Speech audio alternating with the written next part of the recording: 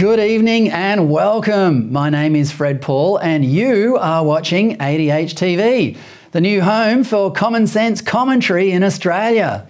Well, that whooshing sound followed by a loud splash you heard this morning was Australia's leftists collectively gasping, then dropping their soy lattes after hearing that the most popular party in the Italian election on the weekend was the Brothers of Italy, which is led by fascist dictator Giorgia Meloni. How fascist is Meloni? Well, not only is she patriotic and Christian, she is also resolutely feminine and a mother. And even worse, she has another fascist characteristic that annoys leftists so much: a sense of humour. Here's a video she posted on election day. It's a play on her surname, which is Italian for melons. 25 settembre, ho detto tutto.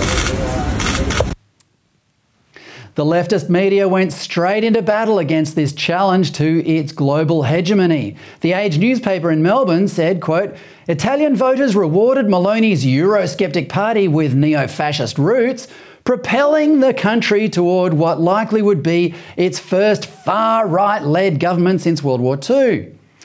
And in case you missed it in the first paragraph, the far-right label was repeated in the second, albeit while also reporting that Meloni's victory speech was moderate. When journalists reflexively attack something they can't define and don't understand, chances are they're attacking it because it is popular, intelligent and decent. Three things the media increasingly is not these days. Meloni herself explained what she is fighting for in a speech to the World Congress of Families in Verona in 2019. Here's a sample of it. Credo che sia giusto che lo Stato incentivi la famiglia naturale fondata sul matrimonio e il punto è che se non mi sono sposata non pretendo che lo Stato riconosca a me i privilegi che deve riconoscere alle famiglie sposate. È quello il grande punto. È quello il punto, fate attenzione. Il punto è che io credo in una società nella quale ad ogni scelta che fai corrispondono delle conseguenze e te ne assumi la responsabilità. Io rifiuto una società nella quale ogni desiderio diventa un diritto, ogni capriccio diventa un diritto, nella quale non ho responsabilità, ho solo diritti. Meloni went on in that speech to say that Western civilization faced a choice between traditional Christian family values and a dystopia in which global elites reduce people to mere numbers in a consumerist machine. No wonder the media, much of which already treats their readers as data to be sold to multinationals, was so triggered. The attempts to link her to wartime fascist leader Benito Mussolini were as brazen as they were desperate. The New York Times reminded its readers that Italy was the birthplace of fascism and that if Meloni's coalition is big enough, it might be able to change the Italian constitution and grant the government more power. What, like Western governments around the world did during the COVID lockdowns, you mean? The ABC said the Brothers of Italy had neo-fascist roots. The BBC said Meloni leads a party, quote, rooted in a post-war movement that rose out of dictator Benito Mussolini's fascists, unquote. The Guardian said her election was the normalisation of far-right parties. The Financial Times in London said her, quote, ideological roots lie in post-war fascism. Well, in fact, they go back much further than that.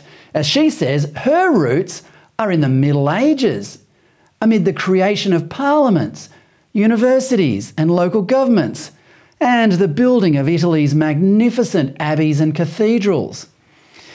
If the media's warnings are correct and Meloni really is the new Mussolini, then it would be accompanied by a militaristic alliance that threatened peace in Europe.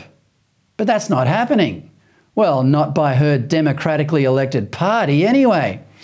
European Commission boss Ursula von der Leyen issued a veiled threat last week that if Italy's new government so much as thinks about leaving the EU, financial penalties will be imposed. If any unelected dictator wants to rule Europe, it's not Meloni. Does that make von der Leyen a fascist? Herein lies the most hollow aspect of the left media's reaction to Maloney. The people who most often accuse others of fascism are ironically the most likely to be one themselves. As Jonah Goldberg says in the best-selling book Liberal Fascism, quote, "Fascism is a modern word for heretic, branding an individual worthy of excommunication from the body politic," unquote. In other words, label someone fascist and suddenly you don't have to take their ideas seriously anymore. Until, that is, her party wins the most votes in an election. Time will tell what happens to Maloney after the hype dies down. Her party received only 26% of the total vote, and her coalition partners differ from her on some fundamental policies, especially in relation to Russia. But in the meantime, we should celebrate the rise of politicians who boldly represent anti-globalist traditional values. If she does become Prime Minister, Georgia Maloney has her work cut out taking on the meddling European Union. We in Australia don't have that, which should make it a lot easier for a true Conservative to harvest the Conservative grassroots. If only one of our Conservative politicians would do so. Well, you could count on one hand the Australian Conservative politicians who, like Georgia Maloney, emphatically warn us against discarding our traditional values. These are politicians who can see our institutions being eroded and know the consequences of it. Institutions such as family, church, patriotism, equality before the law, and mutual responsibility. These are institutions that the left has, over the past few decades, cleverly branded as boring, while espousing the more exciting ideas of hedonism and identity politics. But contrary to the left's promise, this has not made us more free. Rather, we now find ourselves in a changing world with few reliable values or morals. We now have children sitting in the front row of government-funded drag shows. We have state governments pumping millions of dollars into 3 months of gay festivals in the middle of a monkeypox outbreak. We have universities where feelings take precedence over facts, where genders are arbitrarily redefined and scientists worship in the pagan church of Gaia. We have encouraged generations of young people to pursue victimhood instead of the challenges of parenthood and success. And our schools have taught kids to hate their country for its fictional oppression and to hate themselves for contributing to the destruction of the planet. The left has achieved all this in our lifetime. They've been able to get away with it because Conservatives are polite by nature and would prefer to avoid conflict than fight back. Well, my next guest, South Australian Senator Alex Antic, says the time for politeness is now over. Alex, welcome. Hi, Fred. Thanks for having me and great to be with you. And you're absolutely right. It was a perfect intro. Great to have you back. I'm looking forward to this. Should Conservatives feel responsible for allowing the left to take over our institutions the way they have?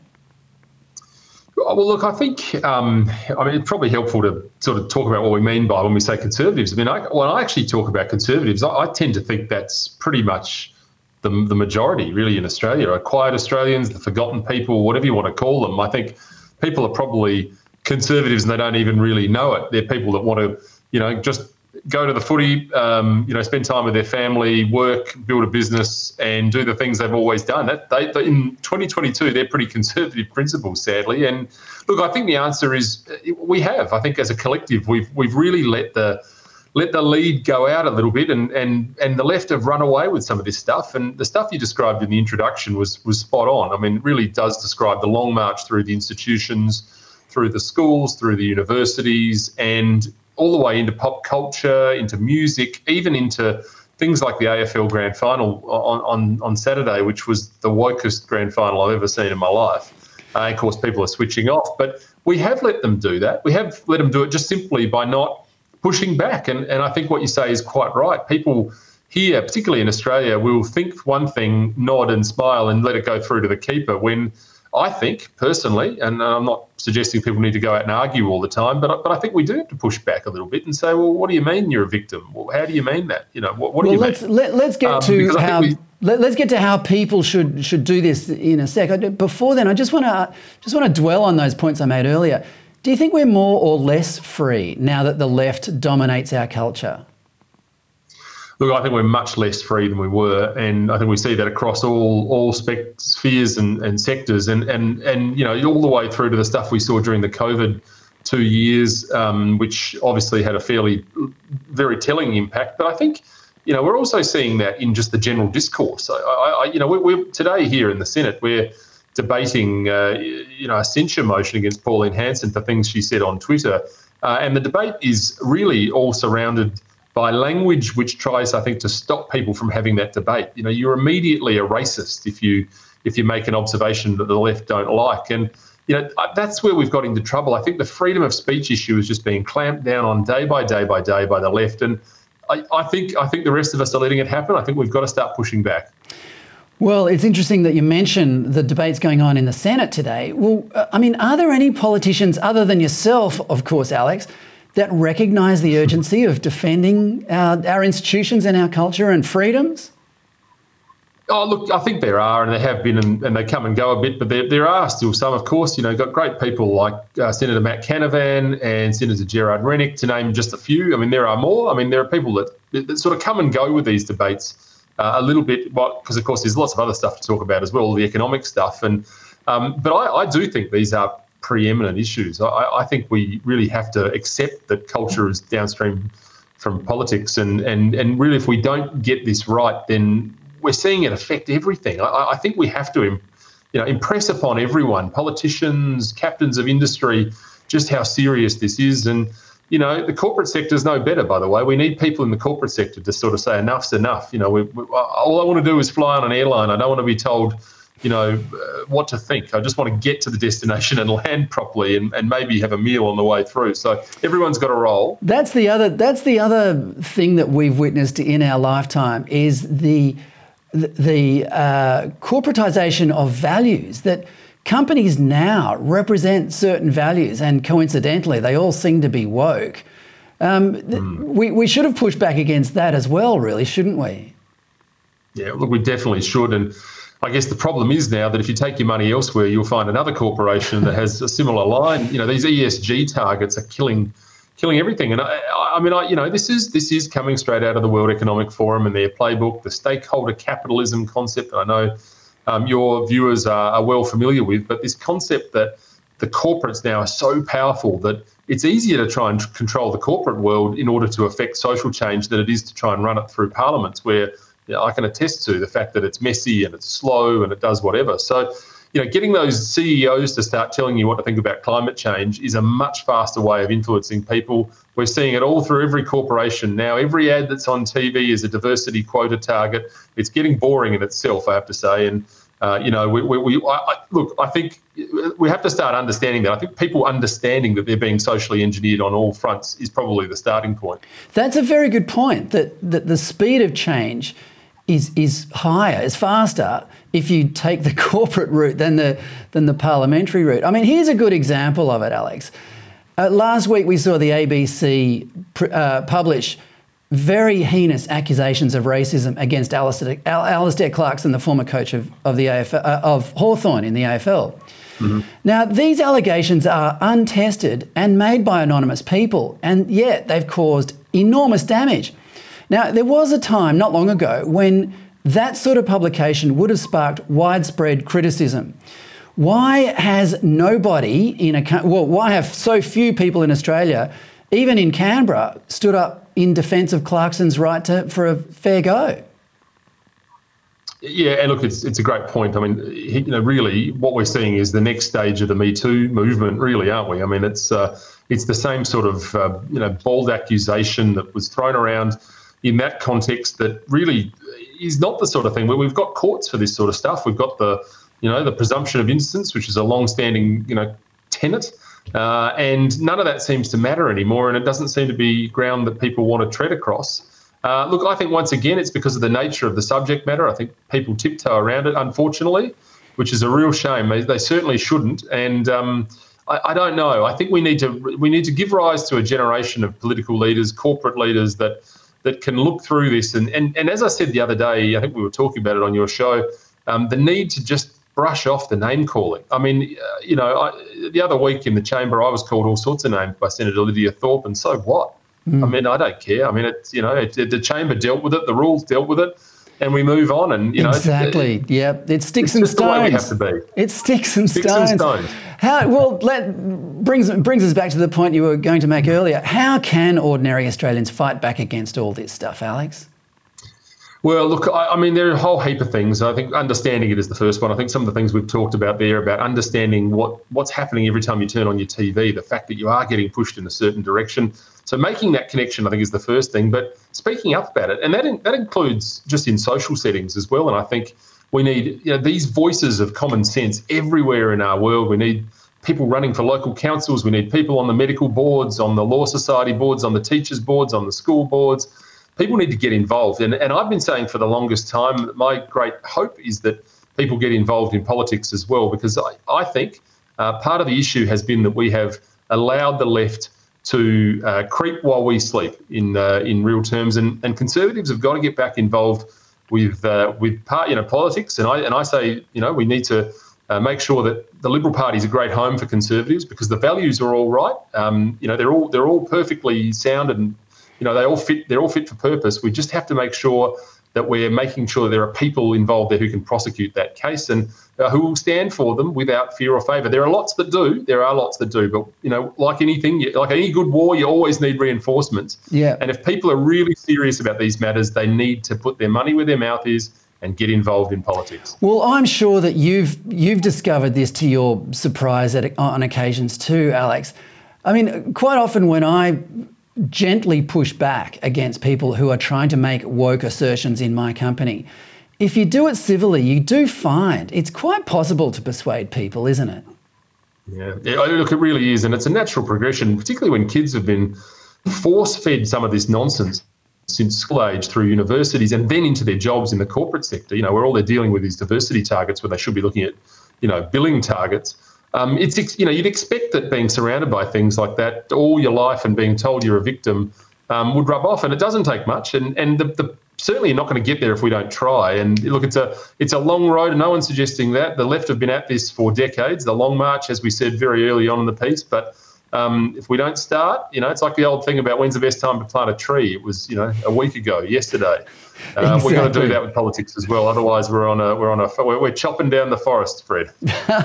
Exactly. Well, there was some positive developments in Italy over the weekend. What's your response to the popularity of Giorgia Meloni?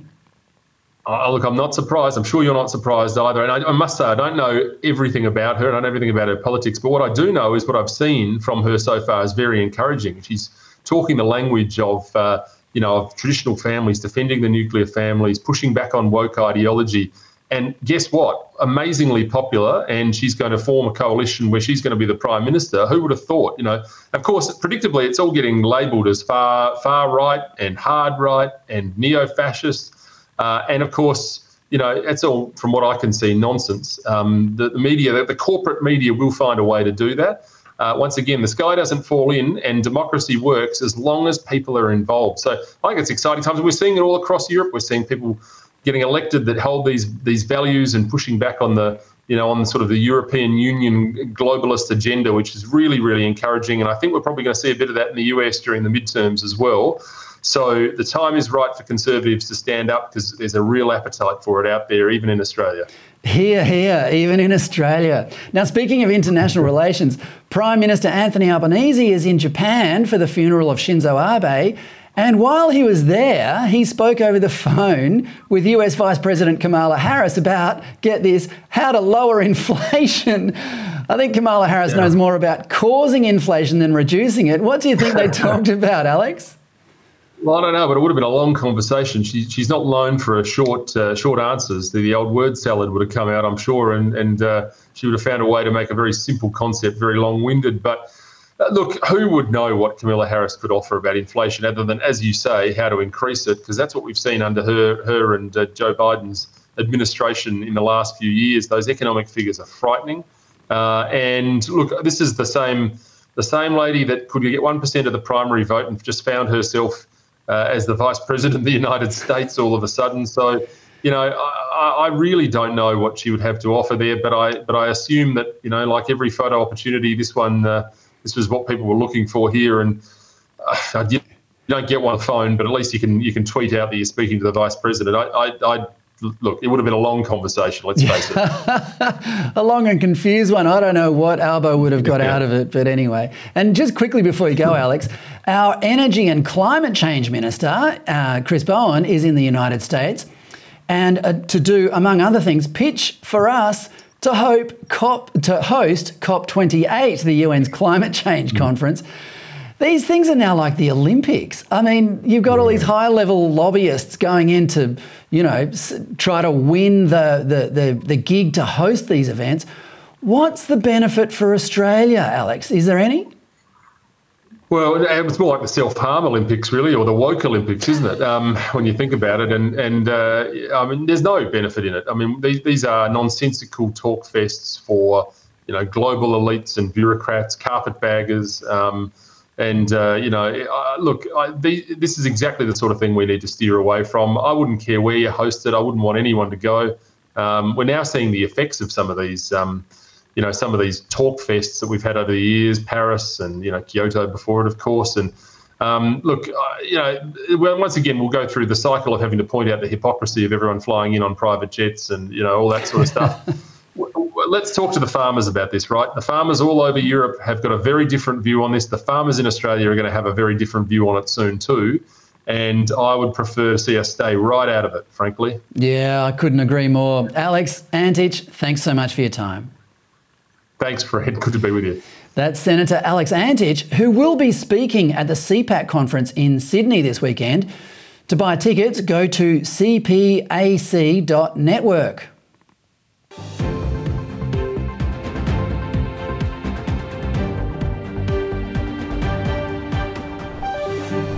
Well, imagine my shock when I read that Greens Senator Lydia Thorpe was so rude at a meeting last year that one person who attended later sought medication to calm herself down. But Lydia seems such a humble, gracious, considerate young thing, doesn't she? The story about this fateful meeting was published in the Sydney Morning Herald today. The meeting was with Aboriginal elder Auntie Geraldine Atkinson, aged in her 70s, in Parliament House in July last year. Thorpe accused Atkinson and her family of being in high-paid positions that didn't benefit other Indigenous people, according to the Herald. Atkinson said afterwards, quote, "When I tried to intervene to respond, Senator Thorpe spoke over the top of me in a highly aggressive tone, repeatedly stating, 'I am an Australian senator, you are in my meeting.' I interpreted this as her using her position to try to intimidate me." Thorpe's advisor, David Meja Canales, resigned a year later and, as his last act, sent an apology to Atkinson, which the Herald also received. His email said, quote, "Since that meeting, I have wanted to reach out to you to apologise because the conduct that I witnessed at that meeting was by far one of the most unprofessional displays I have ever seen, not just during the length of my career, but in my life," unquote. Thorpe really has a way of making an impression on people, doesn't she? Here she is with fake blood on her hands at a protest in Melbourne last week, when the rest of the nation was having a day off to mourn the death of Her Majesty Queen Elizabeth.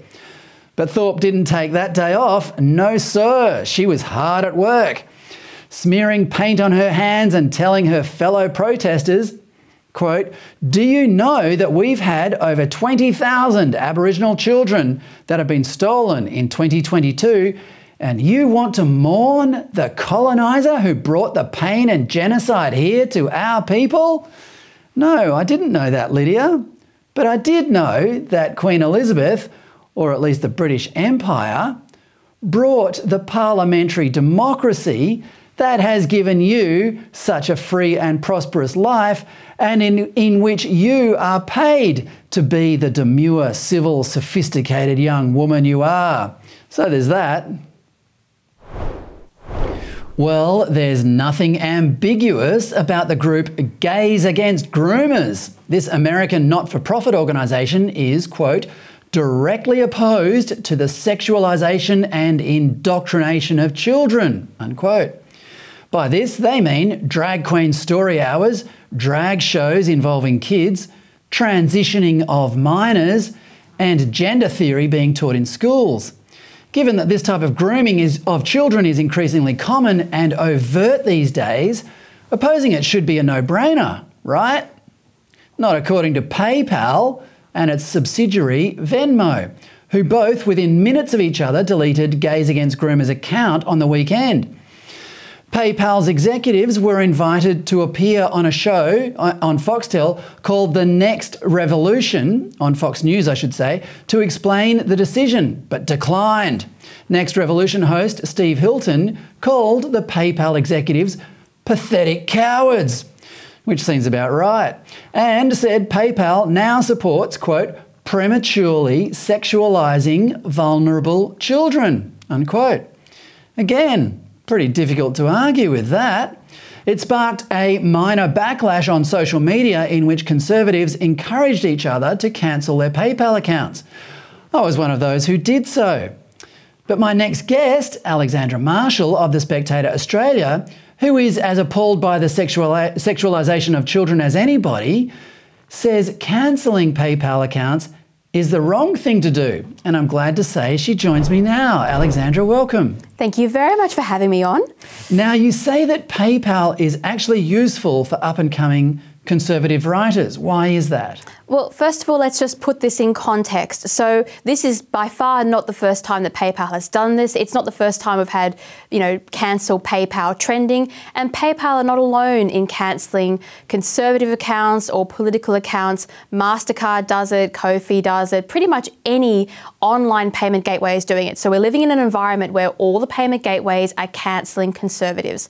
So in that environment, we have a whole stack of young writers, particularly conservative and independent writers, who rely on organisations like PayPal in order to make a living.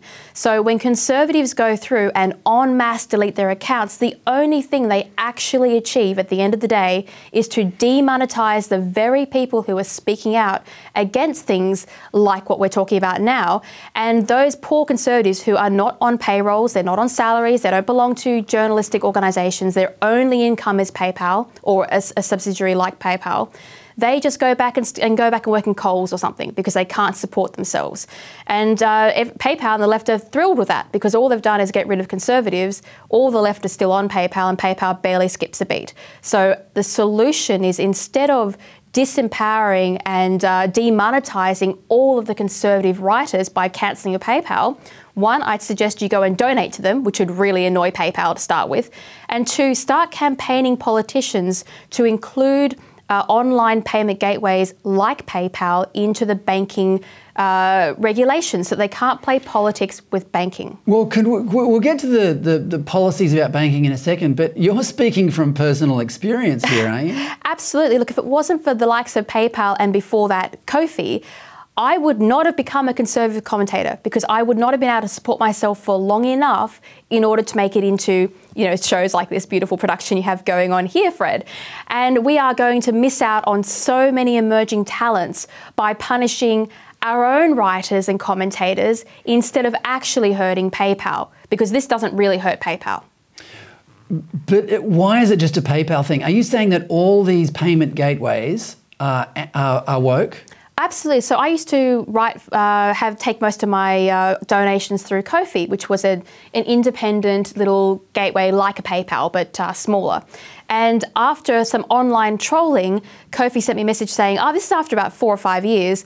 Oh, sorry, you're a dangerous writer, so we've cancelled your account. Now, they couldn't give me any incidences of where I was a dangerous rider. They could not point to a single thing that I had written or done that would break any of their regulations, despite other accounts on their thing breaking regulations. They just cut you off, and that's your income gone overnight. So what I'm proposing is to protect riders by making sure that these places are properly regulated. So, but why would any company be seen to even indirectly support the sexualisation of children? How does that even make sense? Oh, they don't even care what a particular topic is. As I said, they cancel accounts all the time, including free press accounts that would have no relation to why they would be banning those accounts. It's just they play politics. So if someone in their political sphere thinks that this account is far right or something like that, regardless of the subject matter, they will go and cancel it as being in some kind of social breach of their terms and conditions. It's got nothing to do with the specific morality, which is what you would think, but it hasn't. It has to do with this wider idea of playing social politics with payment gateways. It's kind of confusing though, Alexandra. I mean, we've just seen exceptionally popular politicians and parties being elected in Italy. I've just spoken to Alex Antic saying that most Australians are innately conservative. Why are these companies just assuming that all the money is in the woke demographics? It doesn't make sense to me. They don't assume that at all. It's the personal politics of the people who own these companies that's in play. So they have plenty of money of their own. They've got a fortune coming in, and so they can afford to play politics with their product.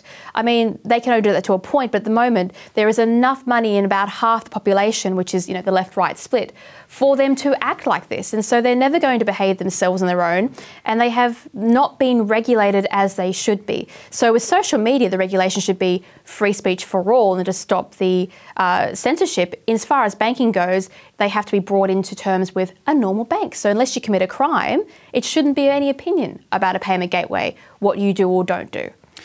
Okay, so let's elaborate on that. What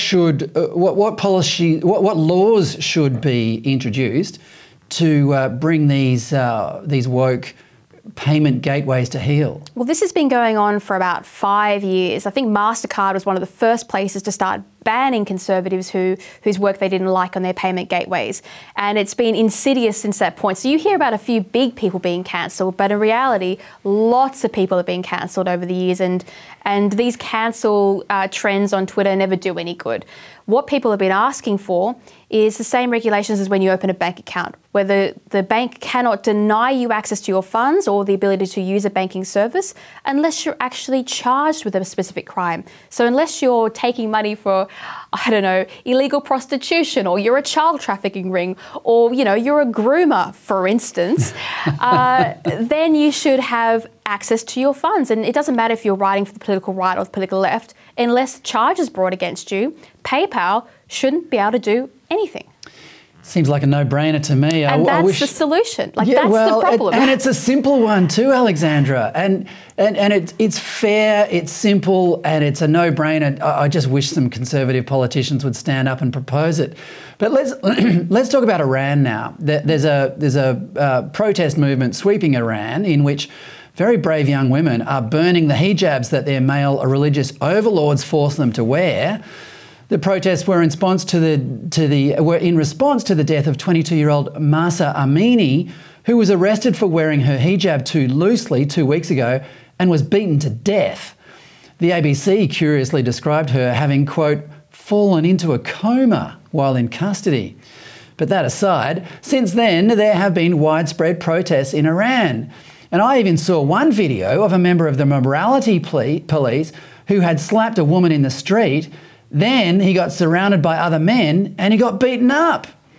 Alexandra, this story isn't getting much coverage. Why is the leftist media not celebrating this popular uprising? Well, this is a huge problem, this story, particularly for left-wing privileged women in the West, and especially for politicians. So we've had this game almost going, this social politicking, where female politicians have been donning hijabs in order to try and up their woke virtue points among certain opinion polls. Now that is by many migrants who've escaped theocratic countries where the hijab is not just a religious symbol, it's also a system of patriarchal control, which you think the left would be against, but not when it comes into clashing with their other identity groups. Well, they don't know what to do because they've actually put themselves in a mutually exclusive position. They either support women who are burning their hijabs and opposing this oppressive patriarchal and religious regime that has subjected them to basically their property almost for men, or they continue to support what they've been spending 5 or 10 years doing, which is this whole work virtue signaling. I've worn the hijab to show my solidarity with this community. Now, you can't do both. And unfortunately, people like, we had Julie Bishop, for instance, who went overseas and she donned a hijab when she didn't have to. But then you had other politicians like Condoleezza Rice who did not.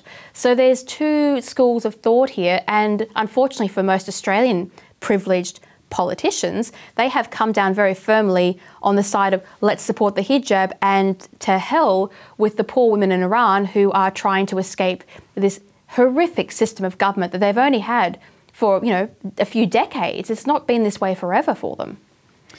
Yeah, I can't admire them enough, to be honest. I mean, they are imprisoned very easily and many of them disappear. So their bravery is extraordinary, especially compared to the feminists who whine about living in modern developed industrial nations like Australia. Yeah, that's feminism. Forget about this whole let's strip naked and paint weird stuff across your chest. The women in Iran are taking a real risk against their government and they are displaying true strength of character. They are, yeah. Now let's switch over to Cuba. Now here's some interesting footage. This is an oil storage facility in Cuba that was struck by lightning this month and burst into flames. The carbon footprint for this must be absolutely huge. Alexandra, what has been the response from Australian Climate Change Minister Chris Bowen for this catastrophic carelessness? And will we see Australian school kids take a day off to march in the streets about the Cuban government stealing their dreams of a safe future? Well, it's extraordinary. While these oil tanks were literally spewing forward black toxic smoke into the atmosphere and presumably dragging us, Fred, toward the end times, the school students and the climate grifters inside the Labor government were complaining about wanting a republic. They didn't seem to notice that what do they call it? The world is on fire, quite literally. And so you have to ask yourself, how much of this fear is manufactured? How much of it is propaganda? We've got this thing called climate anxiety in schools now, where it's almost a clinical condition where kids are, howling and screaming, but weirdly only at certain times, only when they've got their phones out for Instagram, and only if the TV cameras are appearing. The rest of the time, they're off watching Netflix and chilling on a couch.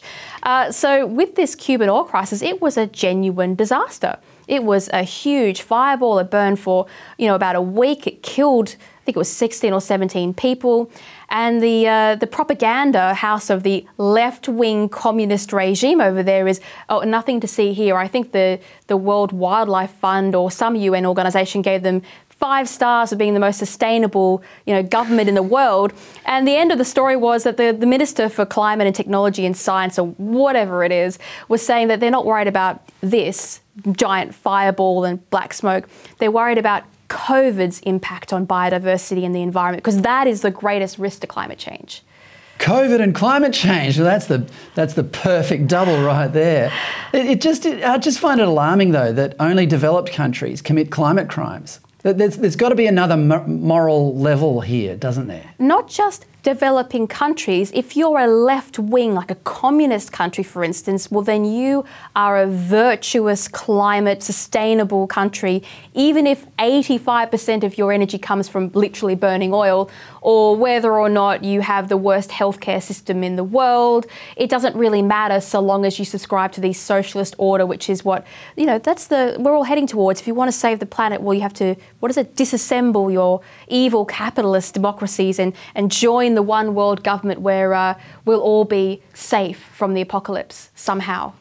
So all this climate change panic is just a disguise for something else? Surely not, Alexandra. Surely that's never happened before in history. Surely no authority figure has ever scared the population in order to convert them over to their cause and offer them salvation. That's never happened in history, Fred. What are you talking about? Get these conspiracy theories away from me. Well, I'm feeling better already. Alexandra Marshall, thanks so much for your time. Thank you for having me. That's Alexandra Marshall, the editor of The Spectator Australia's website, whose own brilliant writing appears on the site almost every day. And before I go, I should point out that one of the reasons Giorgia Meloni, who is likely to be the next Prime Minister of Italy, is so popular is her policy on immigration.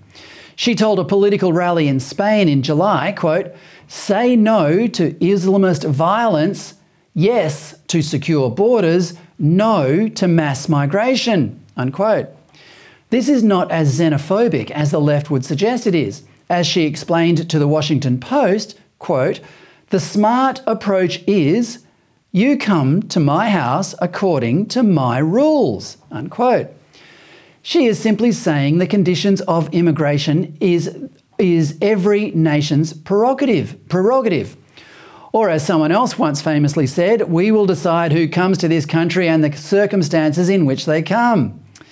This is anathema in the relativist, globalist world of leftists, though. And here is another non-leftist spouting this introspective nationalism back in June this year. Quote, "They are better in their own land. Keep Europe for Europeans." Sorry, did I say a non-leftist said that? Oops, I meant to say it was the Dalai Lama. You just never know when these globe-trotting lovies will start making sense, do you?